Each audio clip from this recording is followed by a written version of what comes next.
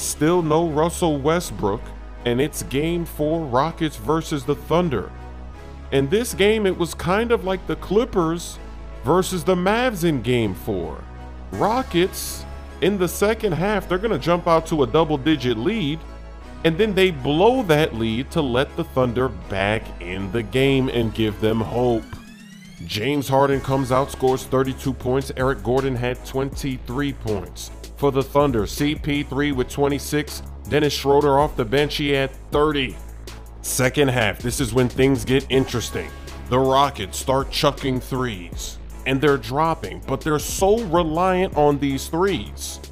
What they should do is if they build up a big lead, then it shouldn't matter if you're shooting threes or not. Take some mid-range, get into the paint. Don't just settle for threes all night long.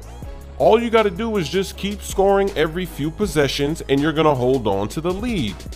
You don't have to just keep chucking up the threes. They get in trouble like this all the time, and that's why they lost this game.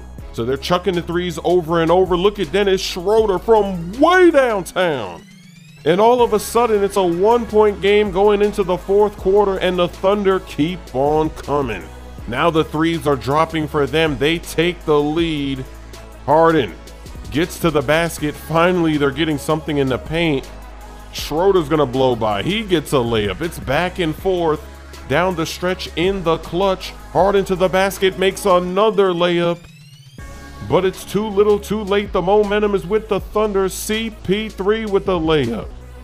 Then he's going to dance on James Harden. He pulls it from the elbow to retake the lead. Under a minute to go, Schroeder with the hot hand makes a tough layup to give him a cushion. And the Rockets, Harden, he's going to give it outside. Wide open three, misses. Thunder, they're going to tie the series 2-2.